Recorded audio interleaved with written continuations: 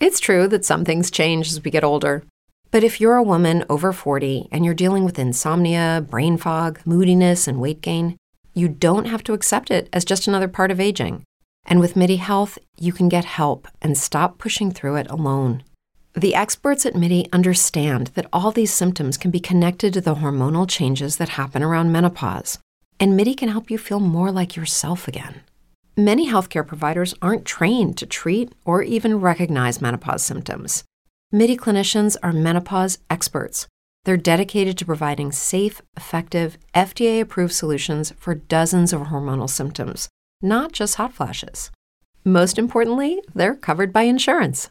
91% of MIDI patients get relief from symptoms within just 2 months. You deserve to feel great. Book your virtual visit today at joinmidi.com. That's joinmidi.com. This is Spacetime, Series 20, Episode 51, for broadcast on the 30th of June, 2017. Spacetime is brought to you in collaboration with Australian Sky and Telescope magazine, your window on the universe. You can download Spacetime as a free twice-weekly podcast just about everywhere, including iTunes, Stitcher, Pocket Casts, Bytes.com, SoundCloud, YouTube, Audio Boom, direct from spacetimewithstuartgary.com, or from your favourite podcast download provider. Spacetime is also broadcast coast to coast across the United States on Science 360 Radio by the National Science Foundation in Washington, D.C., around the world through TuneIn Radio, and as in-flight entertainment aboard Virgin Australia. Coming up on Spacetime, it's time to celebrate Asteroid Day, so we'll check out the major likely fatal effects of an asteroid impact on Earth, NASA's mission to the metallic asteroid world of Psyche, and Albert Einstein right again. All that and more coming up on Spacetime. Welcome to Spacetime with Stuart Gary.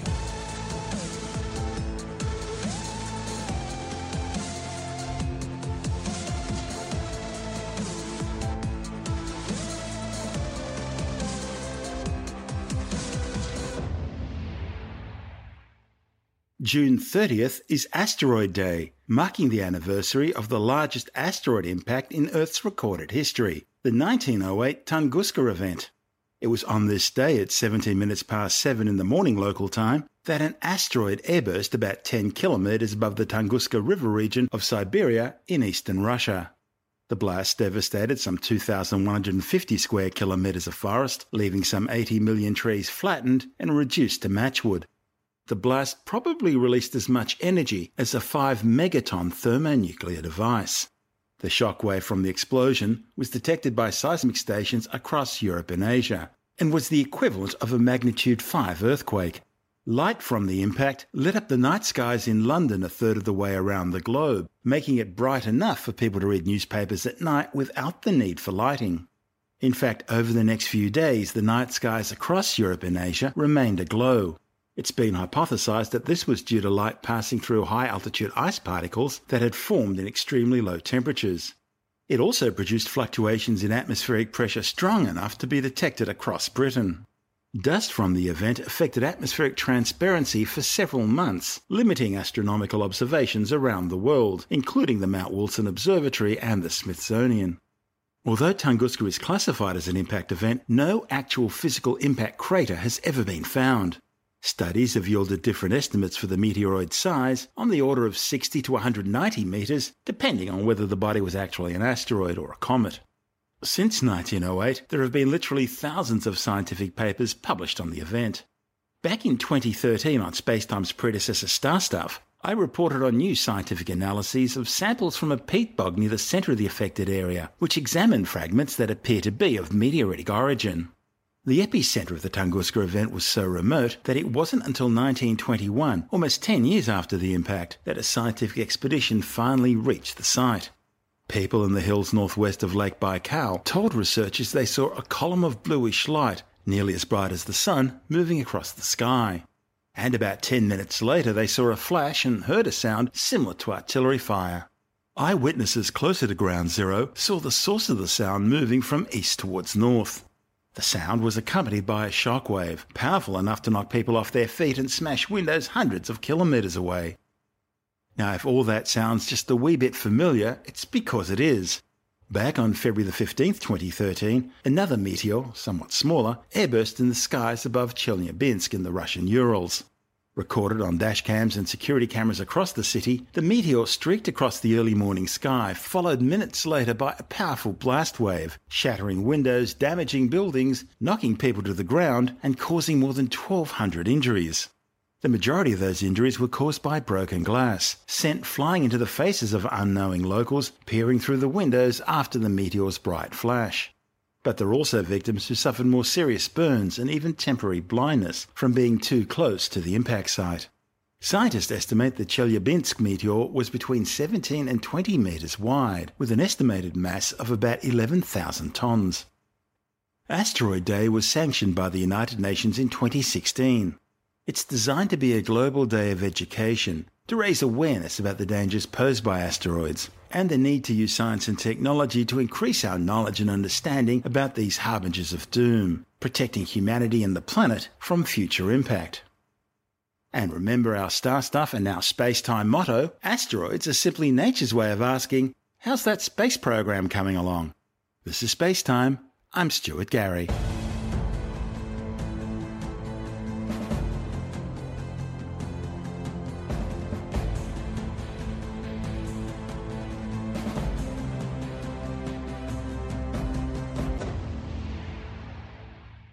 Based on a statistical analysis, you're more likely to be killed by an asteroid impact than you are in a plane crash. That's because while plane crashes are far more frequent, the death toll from a major asteroid impact would be staggeringly higher, likely in the order of tens of millions of fatalities. Of course, in reality, the likelihood of an asteroid impact is low. Mind you, just about every astronomer on the planet agrees the Earth will be hit by another major asteroid event, but it probably won't be happening tomorrow. Earth is struck by an asteroid, say 60 metres wide, approximately once every 1,500 years. And an asteroid 400 metres wide is likely to strike the planet every 100,000 years. The last really big one was the KT Boundary Event asteroid, a 10 to 15 kilometre wide space rock which slammed into Mexico's Yucatan Peninsula 66 million years ago, causing a major mass extinction event which killed 75% of all life on Earth, including all the dinosaurs other than birds. Something this size hits the Earth roughly every 60 million years.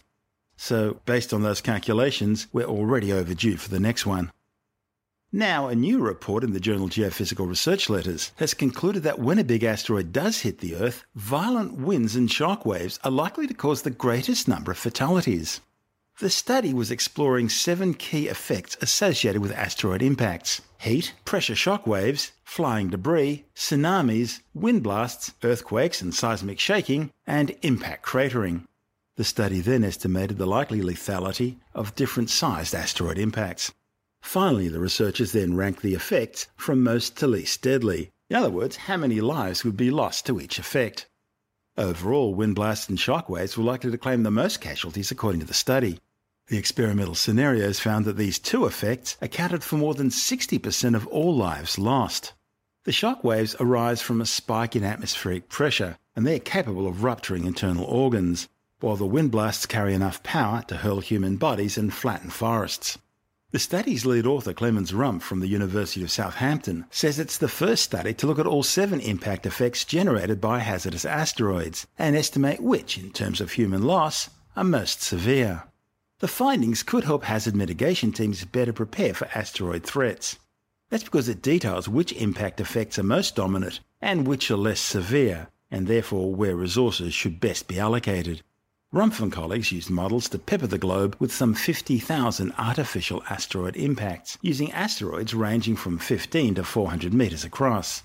And that just happens to be the diameter range of asteroids that most frequently strike the Earth. The researchers then estimated how many lives would be lost for each of the 7 effects. Interestingly, they found land-based impacts were on average an order of magnitude more dangerous than asteroids that landed in the oceans. You see, while large ocean-impacting asteroids generate enough power to trigger massive tsunamis, the wave energy would likely dissipate as it travelled and eventually break when it met the continental shelf. The authors claim that even if a tsunami were to reach coastal communities, far fewer people would die than if the same asteroid struck land. Overall, they found tsunamis would account for 20% of all lives lost. The study found that the heat generated by an asteroid impact accounted for nearly 30% of all fatalities. But given enough warning time, affected populations could mitigate harm by hiding underground. Seismic shaking, in other words earthquakes, was of least concern, accounting for only 0.17% of casualties. Cratering and airborne debris were also less concerning, both generating fewer than 1% of deaths. The study also concluded that only asteroids greater than 18 metres in diameter would be lethal.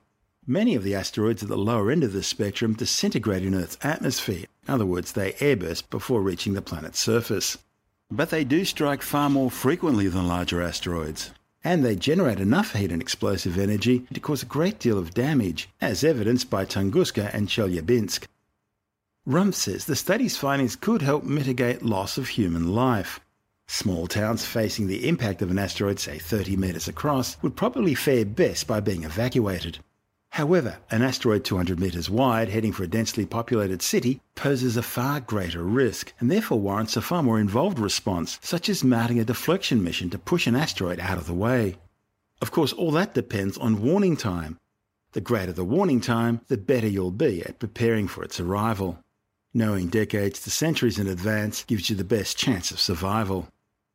The problem with all that, of course, is that right now the United States is the only nation on Earth undertaking any sort of a significant asteroid warning project. And that's focusing primarily on the Northern Hemisphere. After all, that's where America is. Despite concerns from astronomers worldwide, no similar program is being undertaken south of the equator, since one of the planet's best-known asteroid hunters, Rob McNaught, lost his funding in 2013. McNaught, once described as the world's greatest comet hunter, was using a small telescope at the Australian National University Siding Spring Observatory to search the southern skies for potentially Earth-impacting asteroids. And he was highly successful at that job, discovering no less than 82 comets and a staggering 483 asteroids and minor planetary bodies. Sadly, all that stopped when the money ran out. And while greedy politicians on both sides of the political fence can find millions of taxpayer dollars for election pork barrelling, overseas study tours, VIP jet travel for their families, hefty self-indulgent pay rises and other goodies to keep their snouts in the trough, they just couldn't seem to find the paltry $100,000 needed to keep the only search for Earth-impacting asteroids in the Southern Hemisphere operational. Shame on all of them. I'm Stuart Gary. This is Space Time. If you want more Space Time, check out our blog where you'll find all the stuff we couldn't fit in the show, as well as loads of images, news stories, videos and other things on the web I find interesting or amusing. Just go to spacetimewithstuartgary.tumblr.com. That's all one word and in lowercase, and that's Tumblr without the E. You can also follow us through @StuartGary on Twitter, @SpacetimeWithStuartGary on Instagram, and on Facebook just go to www.facebook.com/Spacetime with Stuart Gary.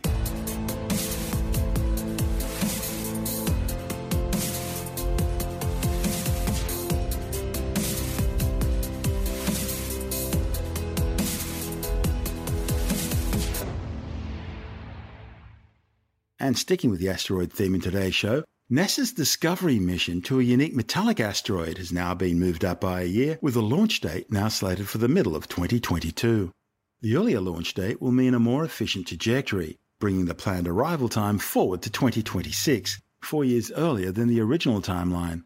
The target is 16 Psyche, a 200-kilometre wide space rock located in the main asteroid belt between Mars and Jupiter. 16 Psyche is classified as a Type M metallic asteroid, primarily a solid lump of iron and nickel. In fact, it's both the largest known metallic asteroid and also one of the 10 largest asteroids in the main asteroid belt. Psyche seems to have a surface that's about 90% metallic iron, with small amounts of pyroxene. The iron reserve on this asteroid is said to be worth about $10 quintillion, which is exponentially higher than the combined GDP of every country on Earth, which back in 2015 totaled about $74 trillion. Last year, NASA's Infrared Telescope facility on Mauna Kea in Hawaii found traces of water on the asteroid, probably hydroxyl ions. The traces are likely to be the result of past impacts, with smaller asteroids containing volatile substances such as carbon, hydrogen and water. The Psyche mission will help scientists better understand the building blocks of planetary formation by allowing them to study a previously unexplored type of world.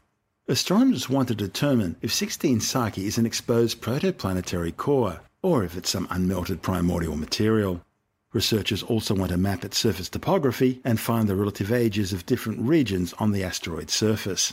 The mission will perform science observations from 4 staging orbits, with the closest orbit being just 45 to 120 kilometers above the asteroid's surface. The spacecraft's science payload includes multispectral images, a gamma-ray and neutron spectrometer, magnetometers, and an X-band radio telecommunications system. The spacecraft's new flight path eliminates the need for an Earth gravity assist, which ultimately shortens the cruise time, and also allows the probe to stay further away from the Sun, thereby reducing the amount of heat protection needed for its delicate instruments. All this allows the mission to get to the asteroid twice as quickly and far more cost-effectively. The trajectory will include a Mars gravity assist in 2023. 16 Psyche is an amazing metallic world. It offers scientists a unique look at the violent collisions which created the Earth and other terrestrial planets. The Psyche spacecraft is being built by Space Systems Loral in Palo Alto, California. The Psyche mission will be led by Arizona State University, with NASA's Jet Propulsion Laboratory in Pasadena, California, responsible for mission management, operations and navigation. This is Space Time. I'm Stuart Gary.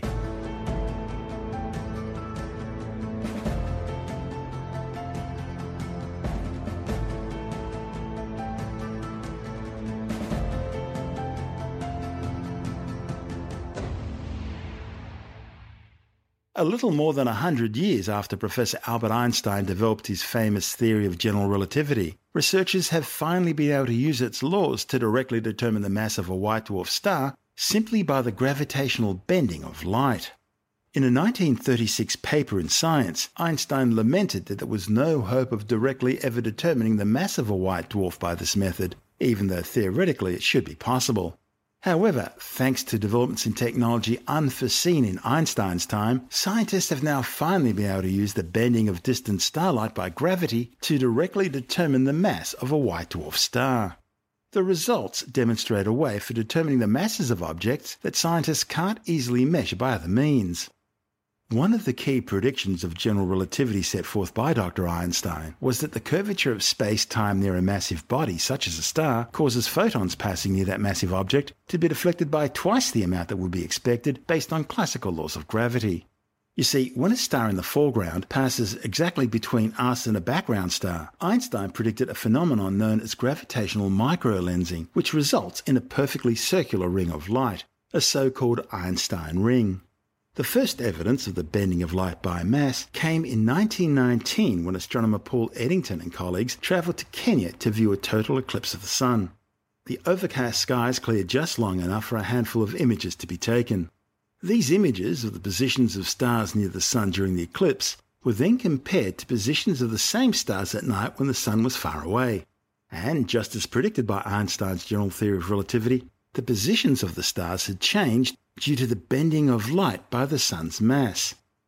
And they appear to have moved by the exact amount predicted by Einstein's equations, one of the first convincing proofs of Einstein's theory of general relativity. Yet, despite 100 years of technological advances, observing a slightly different scenario, 2 stars just out of alignment resulting in an asymmetrical Einstein ring, had not been achieved for stars outside our solar system. Einstein said such an asymmetry would be notable because it would cause the background star to appear off-center in such a way that it could be used to directly determine the mass of the foreground star. Now, a report in the journal Science claims astronomers have finally been able to take advantage of modern 21st century technology to undertake just such a measurement. The authors used the superior angular resolution of NASA's Hubble Space Telescope and proactively searched more than 5,000 stars looking for just such an asymmetric alignment. Eventually, in March 2014, they found the white dwarf star Stein 2051b was set in just such a position. The research team then directed the Hubble Space Telescope to observe the phenomenon, measuring tiny shifts of just 2 milliarc seconds in the apparent position of a background star behind it. Based on this data, the authors were able to estimate that the white dwarf's mass was roughly 68% the mass of our Sun. These observations could also yield insights into theories of white dwarf structure and composition, thereby allowing scientists to independently verify the theory of how a white dwarf's radius is determined by its mass. One of the study's authors, Professor Howard Bond from Penn State and NASA's Space Telescope Science Institute, describes the measurements as a triumph not just for the Hubble Space Telescope, but also as a wonderful confirmation of theoretical predictions and a beautiful reprise of Einstein's solar eclipse observations of a century ago. The measurement of Stein 2051b's mass also holds important implications for understanding the evolution of white dwarf stars. White dwarfs are the stellar corpses of dead sun-like stars. Having used up all their core hydrogen fuel fusing into helium, they expand into bloated red giants, eventually puffing off their outer gaseous layers as spectacular planetary nebulae. All that's left behind of the original star is its white-hot carbon-oxygen core, a white dwarf, which will slowly cool over the eons of time. Understanding white dwarf evolution is important because the majority of stars in our galaxy, including the Sun, will either eventually become white dwarfs or have already evolved into them. The authors now plan to use Hubble to conduct a similar microlensing study of Proxima Centauri, the nearest star to our solar system. To find out more, Andrew Dunkley speaking with Dr. Fred Watson from the Australian Astronomical Observatory. This is just an additional confirmation of his general theory of relativity. Before you zone out... Well, you know what? You've found a way to shut me up. There you are. Oh, that's good. Don't tell my wife. Let me mention that relativity is one of the two big theories of the way we think the universe works. One is quantum theory, the other is relativity. Relativity works on the very large scales. Quantum theory works on the very small scales. Sadly, the two are actually incompatible, but never mind. That's all right. That's a problem that, again, we need to resolve. Why is relativity in the news? Well, because we in the world of astronomy, I guess, hold the general theory of relativity as our kind of fundamental guide. It's how we explain the phenomena that we see in the universe. And it's actually been proved to be correct many, many times with a very, very high degree of accuracy. So general relativity is something that is a kind of rock foundation that we build all our theories on, like the Big Bang and all the rest of it. Mm-hmm. The reason why it's newsworthy at the moment is that yet another proof of relativity has been demonstrated using the Hubble telescope. One of the things about relativity is that it predicts, it shows that if you've got mass in space, matter in space, like a planet or a galaxy or whatever, it will bend the space around it. And actually, that's how relativity was first proved back in 1919 by looking at the effect on stars of the sun's presence in the sky. It was done during a solar eclipse, actually, so that you could still see the stars even though the sun was in the same direction. And sure enough, these stars appeared to be in a different position from where they are when the sun wasn't there at a different time of the year. An interesting story that we haven't really time to dwell on, but this has been done again, but this time not with the sun, but with another star. In fact, a white dwarf star. White dwarf stars are kind of things about the size of the Earth, but with the mass of a whole star in them. So they're intense gravitational sources. And this particular white dwarf star, which rejoices in the name Stein 2051b, great name for a white dwarf, what it's done is it's passed in front of a much more distant star. And the Hubble has been able to observe this really rather remarkably, that the motion of this white dwarf in front of the other star. And sure enough, when the white dwarf passed in front of the other star, the background star's light was deflected exactly in the way that Einstein predicted. So it's the same thing as was done in 1919 with the sun, but this time doing it with a white dwarf star. It's the first time it's been demonstrated with a star like this. Einstein thought this would be impossible. He thought you'd never get a close enough alignment between two stars to witness this. But he didn't know about the Hubble telescope. No, he didn't. And he didn't know about the stuff that we can do these days. So it's a really nice demonstration. Once again, that Einstein was probably one of the smartest blokes in the 20th century. Yeah, they've just released a mini-series about him, which Indeed, I have recorded, but I have not yet had a chance to watch, catching up on all my favourite TV shows, but I'm really keen to watch this and see how they portray him and how his life developed, because it starts in his early childhood, and it was during a pretty volatile time in the history of Germany, and growing up in a not so nice environment, from what I understand. Well, that's right. As look, it's a fascinating story, and of course, Einstein, being Jewish, he basically became the the anathema for the Nazis. They thought his theory was a Jewish conspiracy. Terrible stuff. Oh, what a horrible. terrible environment to live in. But the good news for us is he ended up in the United States, and he did warn the Americans of the potential for an atom bomb, and they ignored him, but they eventually figured it out. And he did some good stuff. Yeah, incredible man. He wasn't particularly good at relationships, and I think that's something that dogs a few scientists. Yeah, well, it goes with the territory, I think. You've got such an expansive brain and there's so much going on, and day-to-day stuff must seem so trivial and non-important sometimes, I guess. It's just a theory. But you should publish that.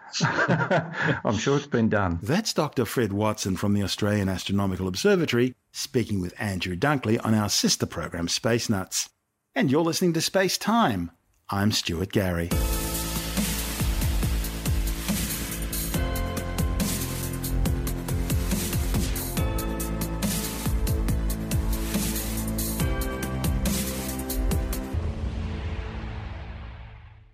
A Japanese H-2A rocket has blasted into orbit, carrying with it a new Quasi-Zenith Satellite Navigation System spacecraft.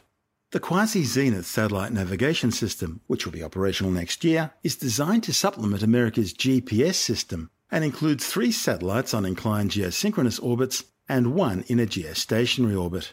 Liftoff for the Michio 2 satellite occurred under cloudy skies at the Tanegashima Space Center south of Tokyo. The Mitsubishi-built H-2A launch vehicle's first stage, igniting both its cryogenic LE-7A engine burning liquid oxygen and liquid hydrogen, and its twin SRB-A3 strap-on solid rocket boosters. The strap-on boosters burnt for 98 seconds before being jettisoned at an altitude of 54 kilometres. The first stage burns for a total of 6 minutes and 38 seconds until main engine cutoff or MECO, followed by stage separation and second stage ignition. The second or upper stage uses a single LE-5B cryogenic engine also burning liquid hydrogen and liquid oxygen.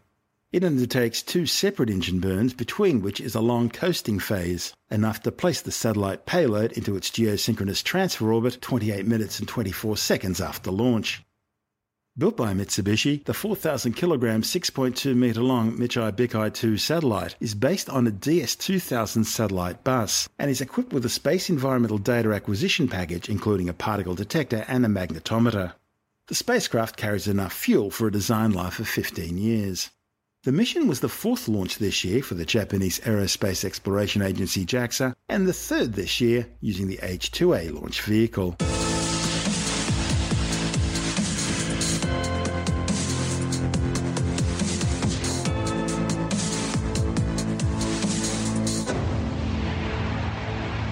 And that's the show for now.